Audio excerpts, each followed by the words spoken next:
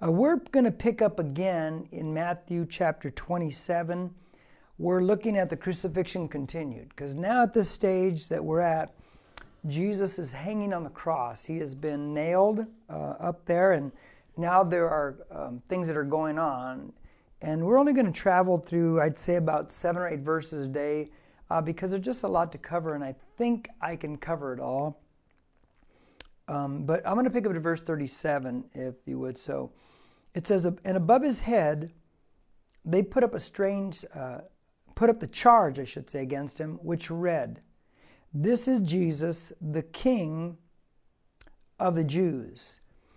Now, that's the first thing that it strikes me very fascinating, because when you think about his trial before Pontius Pilate, which we looked at weeks ago, one of the questions that Pilate asked Jesus is, "Are you the King of the Jews?" Well, Jesus doesn't really give him everything he wants to. And so Pilate, if you think about, because he's the one who made sure that this was put above Jesus' head in Latin, Greek, and Hebrew. Latin, the language of the world; Greek, language of the Hellenized day; and Hebrew, the language of the Jews. He puts this above him. It's almost like Pilate answers his own question. He asks Jesus, "Are you the King of the Jews?" And then he answers the question, "This is Jesus, the King of the Jews." So it's pretty interesting, isn't it? Now, here's what's fascinating also. This charge, this was his crime, by the way, King of the Jews, which is treason against Rome. They would hang it around the victim's neck as he carried the cross to be crucified. So he's got this thing hanging around his neck, his crime. Hold that thought there, but let me say something else. When they get there to the place of crucifixion, it says that above his head, they put the charge. So Jesus is hanging there, and above his head the charge. So there's a couple types of crosses that historians look at possibly Jesus hung on. One is a capital T type cross. Another one is a small T type cross. Well, if they hung it above Jesus' head, if it was a capital T type cross, there's no place to hang it. If it was a small T type cross, well, there's plenty of room to hang it right there above his head. And so it leads me to believe that the cross that Jesus hung on was a small T type cross. So it had room at the top for them to hang it there. Now, an interesting thing about this is, remember, they would put the crime of the person hanging around his neck, and when he get to the cross, they'd put it above his head. His crime is, he claims to be the King of the Jews, treason against Rome and Caesar, everything else. But the crime is posted while he's hanging on the cross. I like that a lot. Because if you would, turn with me to Colossians chapter 2. Colossians chapter 2, and I believe we're going to read verses 13, 14, and 15. It's got an interesting statement that we can parallel to the cross, and that is this, verse 13. When you were dead in your transgressions. Now make no mistake about it on that statement there. You and I weren't just sinners. We were dead. Dead in our trespasses and sins. We were dead to God. Remember, the day you eat of it, Adam and Eve, you will die.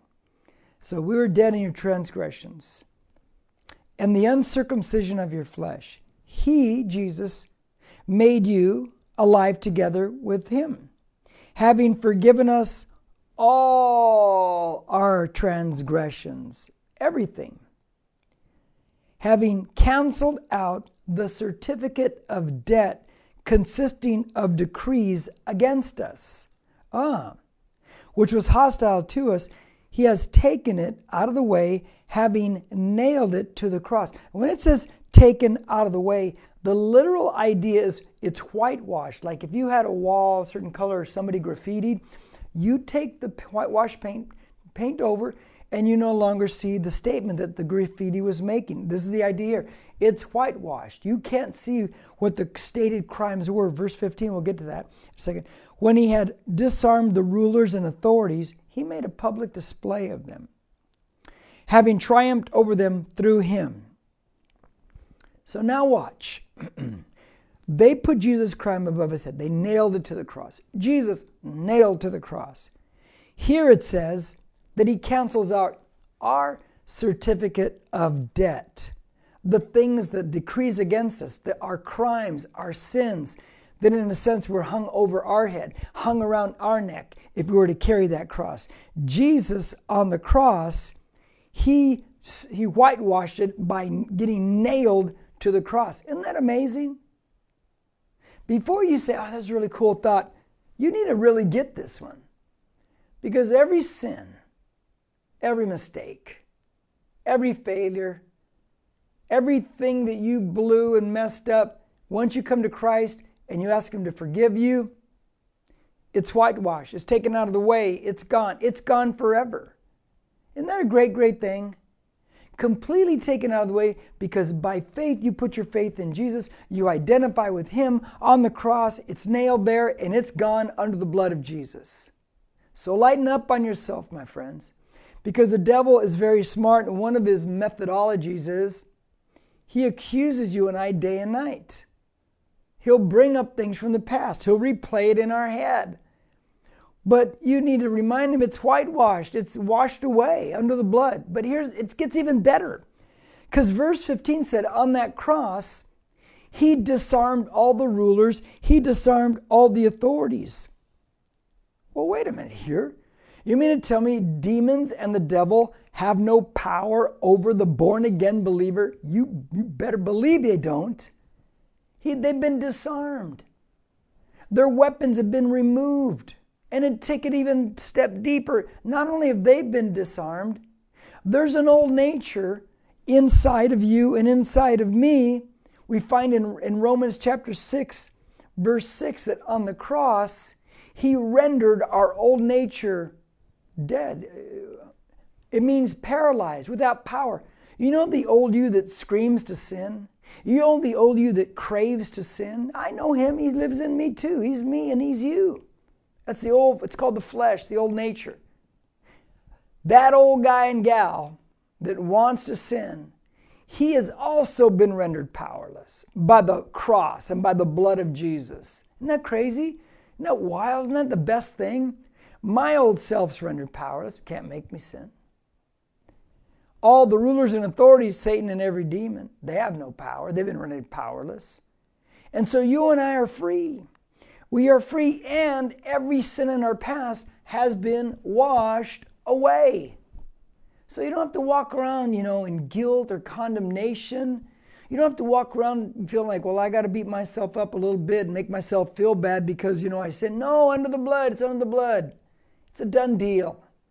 And I like to hammer this one home when I speak on these things because, we get stuck in things like that. No. Now, let me take you down another cool little idea from verse 37 of Matthew 27. Because he says, this is Jesus, the King of the Jews.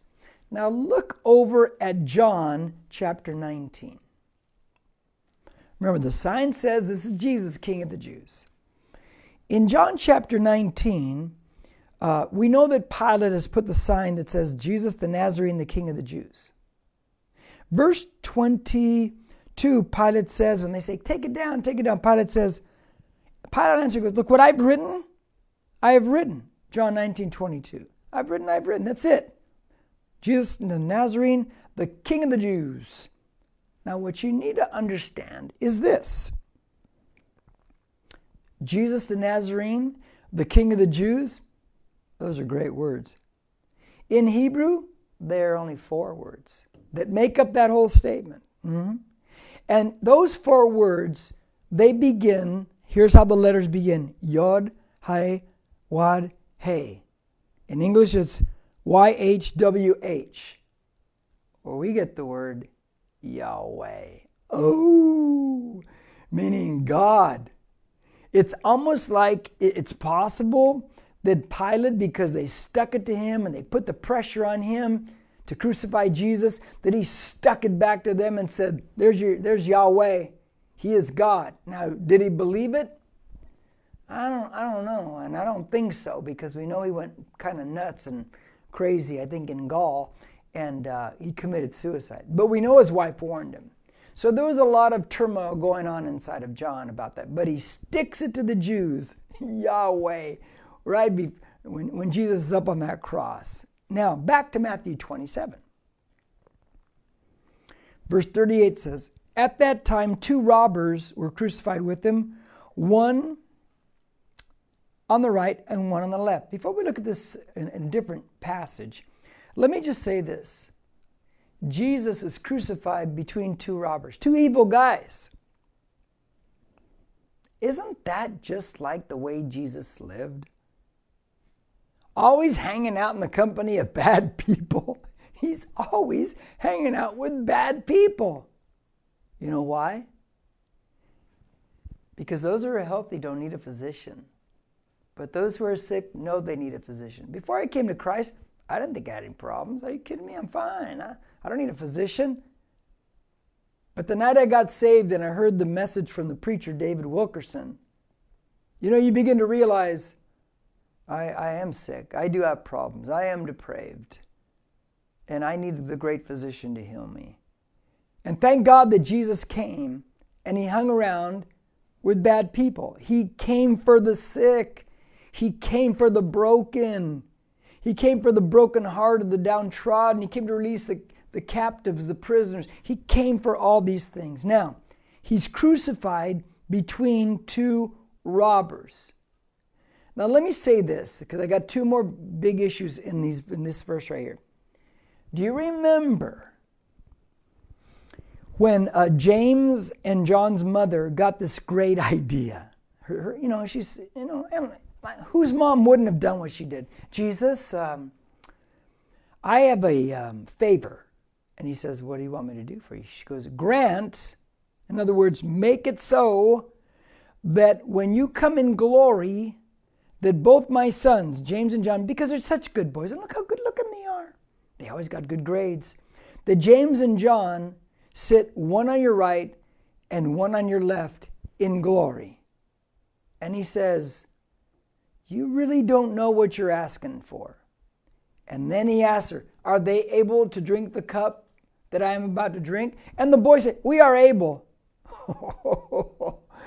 Yeah, right. There was no way they were able. Now, think about that. Can you imagine the mother of James and John who begged for her boys to be one on the right and one on the left in Jesus' glory when he comes and ushers in the kingdom? Can you imagine what she thought standing there or kneeling there at the cross, looking up at Jesus, and she saw robbers on each side nailed, one there and one there, on the right and on the left? What do you think she thought at that time? I know what I would have thought, and I think she probably thought this too. Thank God Jesus doesn't answer all our prayers. And aren't you glad? Because how many prayers did you pray that weren't answered? And at the time you think, oh my God, you're so angry with God. God, why didn't you? And then later on you're like, hey, thank you for not answering that. Because that would have been the worst. Oh no, Jesus, thank you for not doing that. Now, he's between 2 robbers. And we know the story, but just for the sake of some going back over it, let's go over it again. Let's turn to Luke 23. Let's go to Luke 23, would you? Because we're going to see the dialogue between the 2 robbers on the cross. And it's always fun to cross-reference back and forth to get the full picture of what's going on here. I'm going to read verses 39 to 43 of Luke 23 because it's the dialogue of the thieves on the cross. Luke gives us more detail. One of the criminals who were hanged there was hurling abuse at him, saying, are you not the Christ, meaning the anointed one, the Messiah, the Savior? He says, then save yourself and us. If you come to deliver, then deliver us. Do what you're supposed to be doing. Of course, they don't understand the deliverance that he's bringing. But the other answered and rebuking him said, do you not even fear God? Since you are under the same sentence of condemnation, and we indeed are suffering justly because we deserve this, what we're getting. For we are receiving what we deserve for our deeds. But this man, looking at Jesus, he's done nothing wrong. And he was saying, Jesus, now he turns to Jesus, He's done nothing wrong. He says, Jesus, remember me when you come into your kingdom. Ooh. And he said to him, there's Jesus' reply, truly I say to you, today, you shall be with me in paradise. Huh? First off, Jesus only converts 50% of the people that day. One repents, one doesn't. So don't feel bad when you share your faith with somebody and they don't respond, they don't convert. Jesus only batted 50% that day. You never thought of it that way, huh? But he says, today, how in the world are you going to be with me in paradise today? I'm stuck on a cross. He says, today you shall be with me in paradise. To the repentant thief. Because remember, I have shared with you in the past that Jesus is going to take this man into the bowels of the earth, because before Jesus died and rose from the dead, all believers in Yahweh who died, they couldn't go to heaven. Their sins weren't washed by the blood because Jesus hadn't come. So they would go into paradise. The center of the earth. One side was the good side of Abraham's bosom. The other side was Hades and hell. A massive valley was fixed between the two. You can't cross. Jesus takes the good repentant thief to paradise, the good side. The other thief, the one that never repents, he goes into Hades. And there you could see each other. There's a story Jesus tells when he pulls back the curtain so you can understand that. He tells the guy, because you repented, you put your faith in me, remember me when you come in your kingdom, I'm taking you with me to paradise. And he does. And 3 days later, when Jesus blows the doors open, that man goes to heaven. Because the blood of Jesus and his death on the cross and substitutionary death and rising from the dead, boom, everybody who has placed their faith in Jesus and walks with him, they go to heaven. So that thief, that last second deathbed repentance was valid. Never underestimate a last second deathbed repentance. As if to say something like, well, it's too late. You should have lived like, no. Seconds before a person dies, they can repent and place their faith in Jesus. And man, if you know anyone that's near death, you need to get there. You at least tell them, so they know. Now I'm back to Matthew 27, verse 39. And those passing by, now remember he's hanging on the cross, and those passing by, and remember it's a well-traveled road north side of Jerusalem, and it's put in 3 languages because all the people that would pass by, so everybody would understand what the crime is. So it's a busy street. It's a busy road. And those passing by were hurling abuse at him, wagging their heads, And they're saying ugly things to him. Here's what they're saying, verse 40. You who are going to destroy the temple and rebuild it in 3 days, save yourself. If you are the Son of God, come down off the cross. Isn't that weird? They are still twisting and distorting the actual words that Jesus said. They're saying, Jesus, you are the one who's going to destroy the temple and rebuild it in 3 days. That's not what he said.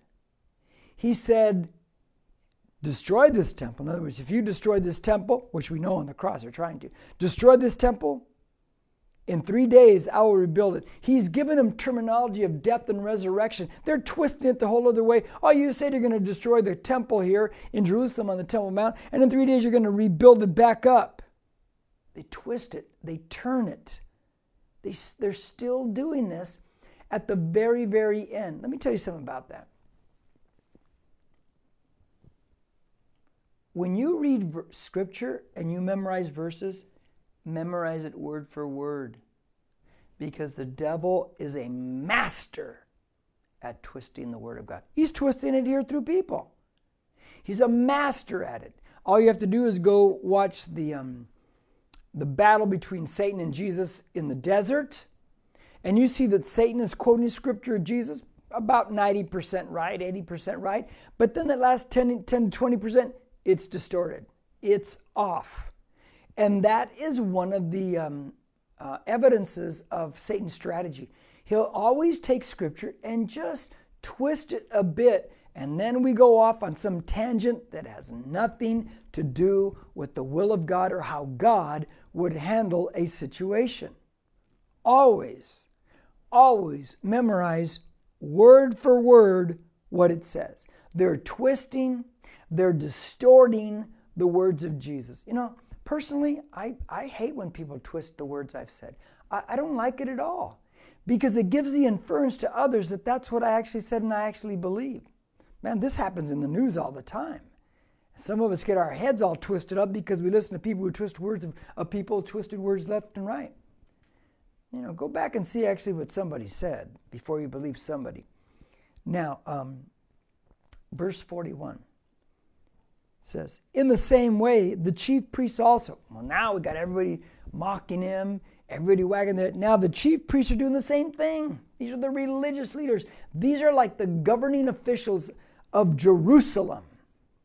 The chief priests also, along with the scribes and elders. These are the big dogs. Were mocking him. Now they're mocking him. And here's what they're saying. Verse 42. He saved. We're going to come back to that in just 1 second. He saved others. What do they mean? He did so many good deeds to so many people. He delivered so many people. They're acknowledging it. He saved others. But then they add, he cannot save himself. And it's mocking. They're going, he can't even save himself. He is the King of Israel. Watch what they say. Let him now come down from the cross and we will believe in him. Stop. They're saying if you come down off the cross, if you can find a way to pull the nails out, if you can find a way to deliver yourself, we will believe that you are the Messiah. Question, would they believe? No, they wouldn't. But they're saying, look, we'll believe you if you jump off the cross. We will believe everything you've said. We will believe you are God in the flesh. We will believe it all. Just jump off the cross. No, they wouldn't. No, they wouldn't. I got another statement to make before I give you the big statements. They say, he saved others, himself he cannot save. They say, come down, save yourself, and we'll believe. Guys, can he save himself? No. Because notice the first statement, he saved others. Listen to the words. If he saves himself and says, forget this whole thing, calls down 100,000 angels, gets off the cross, then he can never save others. Because this is the only way. He must die a substitutionary death for you and I on that cross. He must have his blood shed. There is no other way. Why do you think in the garden he's saying, if there's any other way, Father? But there is no other way. This is it. Now, he saved others. He's hanging on a cross. He's suspended in the air. Let's just do some cross-referencing now, just to have some fun and humor me, okay? So, turn to John chapter 3. Turn to John chapter 3. Now watch this. I'm going to do some parallel verses. You know, Nicodemus is a religious leader who is troubled. And he's troubled because he wants to know more about Jesus. So he comes to Jesus by night. And he starts asking questions. And he's not understanding. It's really tough for the guy. And he's really trying. Jesus even says, are you the teacher of Israel? He goes, yeah, I am. He goes, and then Jesus says, you don't even understand what I'm telling you? He says, if I told you earthly things you do not believe, how should if I tell you heavenly things, how will you believe then? He says, you're not getting it. So Jesus is going to make sure that he gets it. At least begins to scratch the surface to try to understand, Nicodemus, what must happen. And watch what Jesus says to him in John 3, verse 14, 15, and 16. Here's what he tells him. Nicodemus, as Moses lifted up the serpent in the wilderness, even so must the Son of Man be lifted up. Instantly, Nicodemus' mind shifts back to that story, Numbers 21. We'll get there in a second. Instantly, Jesus takes him to an Old Testament story to illustrate something that's going to happen to Jesus. He's trying to get Nicodemus to get it. Because remember, it's about crucifixion and resurrection. So that whoever believes will in him have eternal life. And then the famous verse we all know. For God so loved the world that he gave his only begotten Son, that whoever believes in him shall not perish but have eternal life. I always like to ask the question, for God so loved the world, how do you measure so? How long is, for God so loved the world? How do you measure that? It's not measurable. But here's the thing. Jesus is describing what's going to happen to him. He'll be suspended on a cross, and he uses an Old Testament story in Numbers 21 to illuminate Nicodemus. Nicodemus is not understanding anything Jesus is saying up to this point, and Nicodemus is one of the most highly trained and educated religious men in that time period, and he don't get it. So Jesus says, I got to find another way. Now, I have a question. Jesus says, as Moses lifted up the serpent in the wilderness, even so I must be lifted up. Why doesn't Jesus just say, I'm going to be crucified on a cross? And that's how salvation is going to come to mankind. Why didn't he just say that? Because if Jesus would have said that, Nicodemus would have shut down right away and said, that's the stupidest thing I've ever heard in my life. That makes zero sense whatsoever. So Jesus never mentions the word crucifixion to Nicodemus. He uses terminology that he knows Nicodemus can understand. This is a smart preacher. This is a smart way to witness. You use things that they can understand. Instead of trying to use all your biblically long theological terms, use just real common things that they know. So he says, remember when Moses lifted up the serpent in the wilderness? Well, Nicodemus can relate to that. But if Jesus would have said, I'm going to be crucified on a cross, Nicodemus said, I don't even know what you're talking about. And I reject that idea. I've seen crucified people. They're all criminals. That is not the way God's going to do it. So Jesus takes him that way. So let's go that way. Let's go back to Numbers chapter 21. Way back in your Old Testament. Genesis, Exodus, Leviticus, Numbers 21. Let's go back to the story that Jesus brings up. It's a great story. And I'm going to read 4 through 9 because it's such a fun story. Then they set out from Mount Hor by the way of the Red Sea to go around the land of Edom, modern day Jordan right now. And people became impatient because of the journey. If you went with us in the summer to Israel, you went to Petra in Jordan, that's Edom. And now the people become impatient because of the journey. We never get impatient because God's taken too long. We're just like them. The people spoke against God, and Moses, why have you brought us up out of Egypt to die in the wilderness? In other words, we know your real motivation, God, and Moses, you brought us here to die. Yeah, I went through all that trouble to bring you out here to die. It's comical. And then their complaint is, here's why we're saying this. For there is no food, no water, and we loathe this miserable food. You know what the miserable food is now? Manna, the bread that dropped from heaven. Now they're sick of it. They wanted it, now they're sick of it. So guess what God does? Because they're complaining. Because manna is a picture of Jesus Christ to come, the bread of life to come down from heaven, John chapter 6. The Lord sent fiery serpents. And by the way, they're complainers. Listen, complainers never make it in the promised land. 1 Corinthians 10 attests to this right here. They were laid low. They didn't make it in because they complained. Complainers, people that gripe all the time and grumble, you're not going to get into your personal promised land because you will undermine it because you think God has not taken this road to get you to this great spot in life. Quit complaining. Quit grumbling. Quit griping. Quit gossiping. Quit talking behind people's back. Just stop it. What good do you derive from it? Nothing. Well, they're complaining.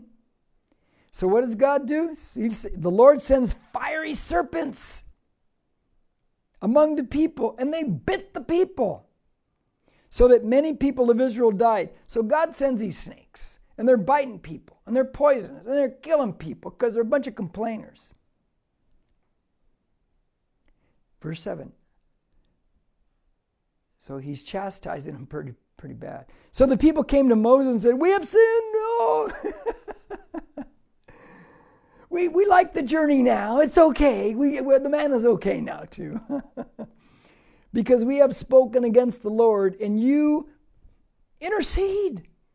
Intercede with the Lord that he may remove the serpents from us. And Moses interceded for the people. You know, if I was the leader, I would have been tempted to say, forget you guys. You know what? You go back. You go, let them, bite them all.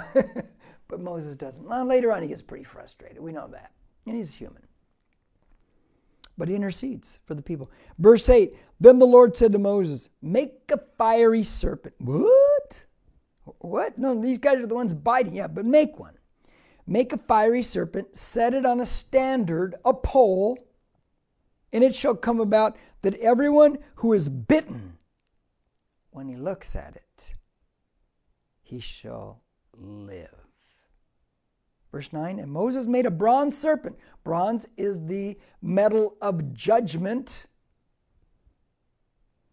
And set it on a standard, up on a pole.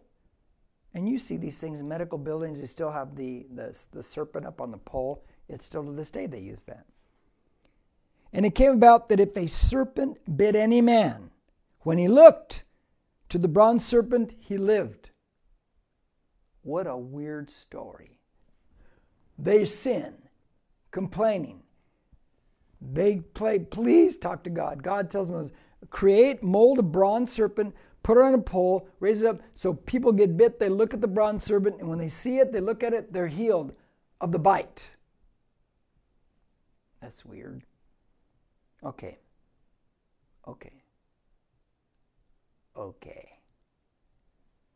Jesus takes Moses back to this story. He says, remember that story? The people were dying from the poison of the bite of the serpent. Nicodemus in John 3 had to have drifted back also to Genesis 3. The serpent speaks to Eve and gets her to bite into the fruit. See, this whole thing, Nicodemus, you begin to understand, and the healing thing is that bronze serpent is put up on a pole. And Nicodemus, one day I'm going to be lifted up from this earth, and I'm going to carry the judgment upon my body. They just need to look at the serpent if they're bit. Now, I really don't believe it's just like this. I don't believe that. I think you had to really look at the serpent. I think you had to look to the serpent in faith and believe that this is what's going to heal you. This is what's going to change your life. And I think it's the same way the thing that Jesus is telling Nicodemus. I'm going to be lifted up. I'm going to carry the sins of mankind. Curses everyone who hangs on the tree. I'm going to carry all these things. And anyone who looks to me in faith, I will wipe away the curse of sin in their life. And they will have eternal life.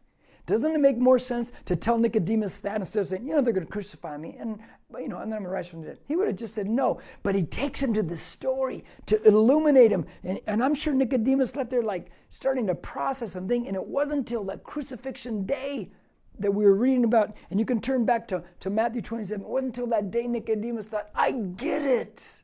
I get it. Oh man, Jesus is lifted up on a pole like that serpent. He's carrying my sins. I get it.